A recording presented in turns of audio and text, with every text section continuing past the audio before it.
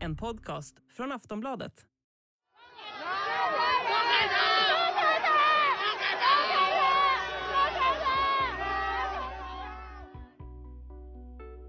Ja, så här lät det i Wuhan i Kina häromdagen. Protesterna, som är de första stora sedan Xi Jinping tog över makten för 10 år sedan, bara växer och riktas mot landets stenhårda covid-restriktioner och nollcovid-policyn som innebär att varje nytt smittofall leder till nedstängning. Och de här nedstängningarna, ja, de har inte varit milda. Dörrar har svetsats igen för att folk inte ska kunna ta sig ut. Och människor vittnar om att de svultit, inlåsta i sina hem utan mat. Så nu är protesterna i full gång. Flera har gripits och bland de demonstrerande människorna syns vita pappersark som hålls upp. En symbol för censuren i landet. Och eftersom att Kina har ett socialt övervakningssystem över sina medborgare så är riskerna stora för de som beger sig ut på gatorna för att skrika ut sitt missnöje. Så hur började allt detta? Vad är det för en lägenhetsbrand som beskrivs som gnistan som tände till allting? Varför beskrivs protesterna som historiska? Kan det här leda till en förändring av de hårda restriktionerna? Och de som säger att den kinesiska regimen har all anledning att vara oroliga, har de rätt? Jag heter Vilma Ljunggren och det här är Aftonbladet Daily.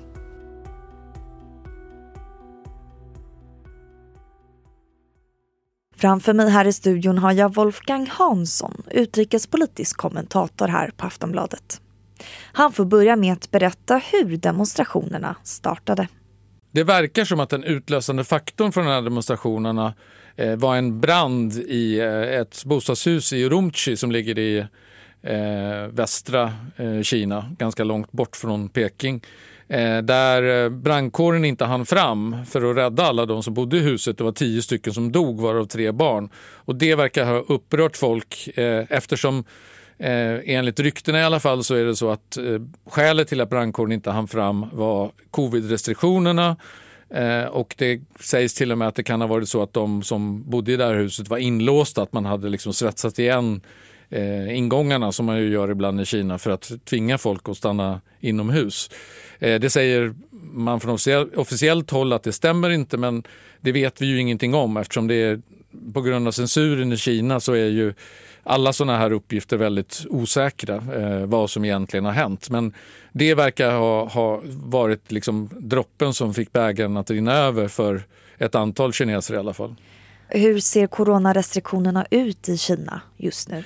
Ja, de är ju väldigt hårda och de har ju varit väldigt hårda länge. Det är ju så att så fort det upptäcks ett enda fall någonstans så stänger man ner en hel stad eller hela kvarter. Hela arbetsplatser och det var ju till och med så för någon vecka sedan att då var ju personalen på en iPhone-fabrik i södra Kina, de var ju tvungna att övernatta på sina arbeten för att de fick inte gå därifrån på grund av att flera personer bland medarbetarna hade fått covid. Så att det är en väldigt hård press på många i Kina och många de får ju ta ständiga såna här covid-test och PCR-test och folk är otroligt trötta på det här och det påverkar ju också deras ekonomi för många kan ju inte ta sig till jobbet eftersom de måste stanna hemma, barnen kan inte gå i skolan, det påverkar människor på väldigt brett det här. Och hur mycket corona är det då, alltså själva viruset? Ja, alltså de här senaste dagarna nu så har de ju uppmätt runt 40 000 fall per dag, vilket ju kanske inte låter så mycket för ett jätteland som Kina. Men det är ändå rekordsiffror och de ökar hela tiden. Och det är klart att nu står vi ju inför vintern även i Kina. Och det är ju då som viruset kommer att bli som mest aktivt. Och det är klart att många kineser ser nu framför sig här att de har ett halvår framför sig där det kommer att vara ständiga nedstängningar, ständiga nya restriktioner. stopp för att gå och handla i butiker och så vidare. Och det är också en fråga om hur ska man få mat när man inte kan gå ut. Och det har ju, särskilt i storstäderna så har det inte funkat särskilt bra det här med att man kan beställa mat på nätet och så. Det finns ju människor som har svultit där för att de inte har fått kunna beställa tillräckligt med mat hem till sig. Så att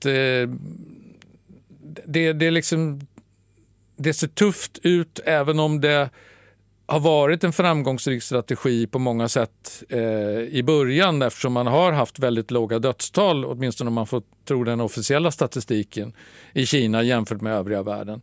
Men nu när övriga världen öppnar upp så blir det ju så tydligt för många kineser hur de själva är kvar i den här tvångströjan medan resten av världen liksom börjar återgå mer till sina normala liv. Och de här stora protesterna, de beskrivs ju som historiska. I vilket avseende är de det, skulle du säga?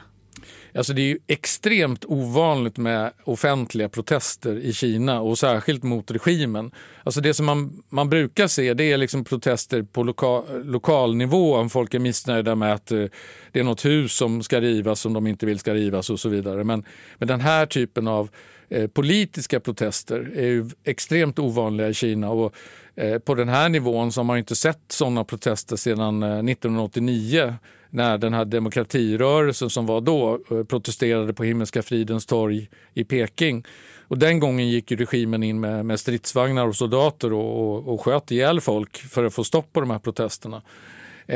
Och de här protesterna hittills har ju inte varit lika omfattande, men skillnaden den här gången är att de här protesterna kan ju komma var som helst i landet. Alltså det här missnöjen med covid-restriktionerna, det finns ju överallt. Så att det kan utbyta protester var som helst i hela Kina. Och det är väl det regimen är rädd för. För börjar det här sprida sig så kan man ju plötsligt få väldigt mycket protester från människor då, runt om.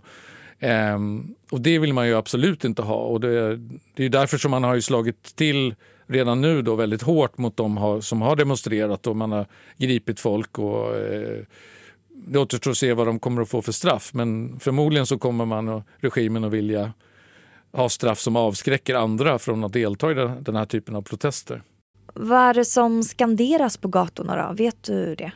Ja, det man har hört som har rapporterats från de utländska journalister som är där och som har varit med på de här protesterna, så är det ju att man uppmanar Xi Jinping att avgå, man uppmanar kommunistpartiet att avgå, vilket ju båda är väldigt farliga saker att göra i Kina, som ju är en stenhård diktatur. Och man har också ropat på frihet och att man vill ha slut på de här vi vill inte ha några covid-tester, vi vill inte ha några restriktioner, vi vill leva i frihet och så vidare. Så det är den typen av budskap som folk har skanderat. Du nämnde det ju lite förut, men de här demonstranterna som har gripits, vad är det de riskerar nu? Ja, de riskerar ju definitivt fängelsestraff. Och det kan ju också bli så att de får väldigt höga böter för att avskräcka andra. Än så länge så har ju regimen inte börjat använda våld i bemärkelsen att skjuta på de här demonstranterna. Men det kom ju till konfrontationer mellan polisen och demonstranterna, åtminstone i Shanghai har det rapporterats om det. Men jag tror att polisen är nog lite tagna på sängen också av det här, för det här kommer nog ganska överraskande även för regimen av de här protesterna. För även om man vet om att det finns ett missnöje så har det ju liksom inte funnits så mycket tecken på att det verkligen liksom skulle explodera på det här sättet som det har gjort nu. Aftonbladet Daily är snart tillbaka. Protesterna beskrivs som en otroligt stor utmaning för Xi Jinping, och många kräver nu hans avgång. Samtidigt så vet vi att den kinesiska regimen har total kontroll över landet, och Xi Jinping beskrivs ju fortfarande som världens mäktigaste ledare. Så hur oroliga bör regimen vara? Vi hör Wolfgang Hansson igen. Jag tror nog att de är lite oroliga, men jag tror inte att de är oroliga i bemärkelsen att de kommer att tappa kontrollen.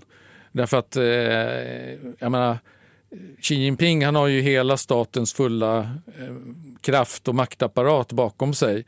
Det är ju bara någon månad sedan han blev omvald för 5 nya år som president, och han har total kontroll över kommunistpartiet och alla dess funktionärer, och de är ju spridda över hela landet. Det finns ju människor från kommunistpartiet i varenda bostadsområde liksom, som är med och organiserar och kontrollerar folk. Och man har ju också en väldigt omfattande kontrollapparat i Kina med sådana här appar som man har använt inte minst under pandemin då, för att du ska kunna visa att du är vaccinerad, du ska kunna visa att du inte har covid och så vidare. Så att det är en varningssignal skulle jag säga till regimen, att det, trots att man har den här kontrollen och som man tycker då total kontroll över hela samhället, så kan det dyka upp den här typen av missnöjesyttringar om man inte liksom försöker anpassa sig efter folk. Och här är det ju så nu att det finns ju ett uppenbart starkt missnöje med den här nolltoleransen mot covid. Och frågan är ju hur länge Xi Jinping kan hålla på och driva den här politiken. Därför att det påverkar ju också landet ekonomiskt. Och tillväxten i Kina har ju skrivits ner nu på grund av den här covid-politiken. Så att det finns ju risk att missnöjet växer om han inte ändrar på politiken. Så du tror ändå att det här skulle kunna få regimens covid-policy att ändras på längre sikt? Ja, även om han har sagt att man ska hålla fast vid det här, så tror jag att på sikt så måste ju ändå även de själva inse att man kanske måste anpassa sig.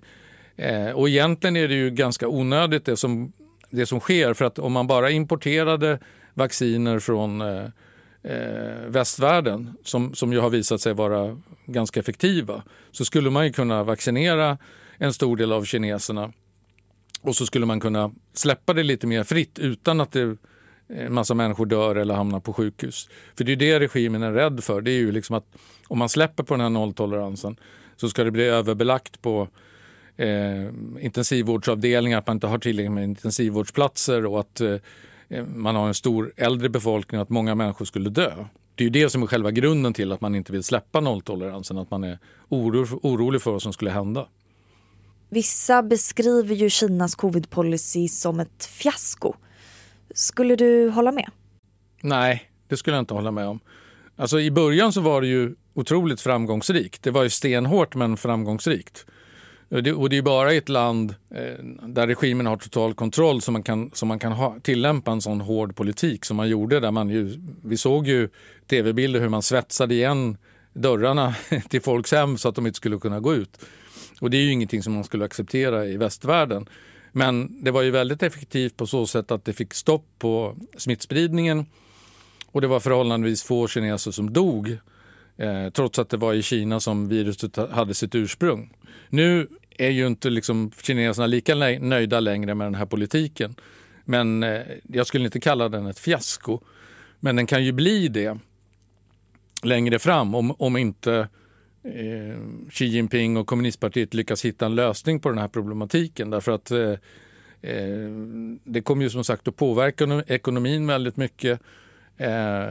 Och någonting måste man ju göra för att öppna upp samhället igen. Man kan ju inte år efter år ha samhället till hälften stängt och gränserna också nästan mer eller mindre stängda.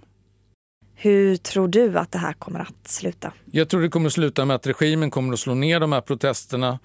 Missnöjet kommer att finnas kvar, men man kommer inte kunna gå ut på gatorna så här längre, därför att riskerna kommer att vara för stora.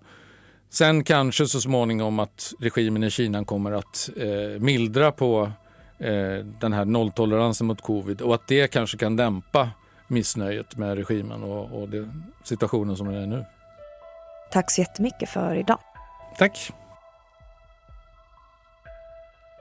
Du har hört ett avsnitt av Aftonbladet Daily med Wolfgang Hansson, utrikespolitisk kommentator här på Aftonbladet.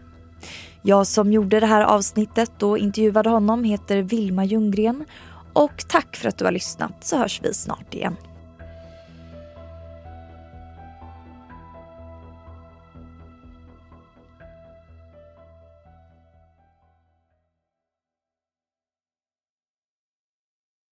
Du har lyssnat på en podcast från Aftonbladet.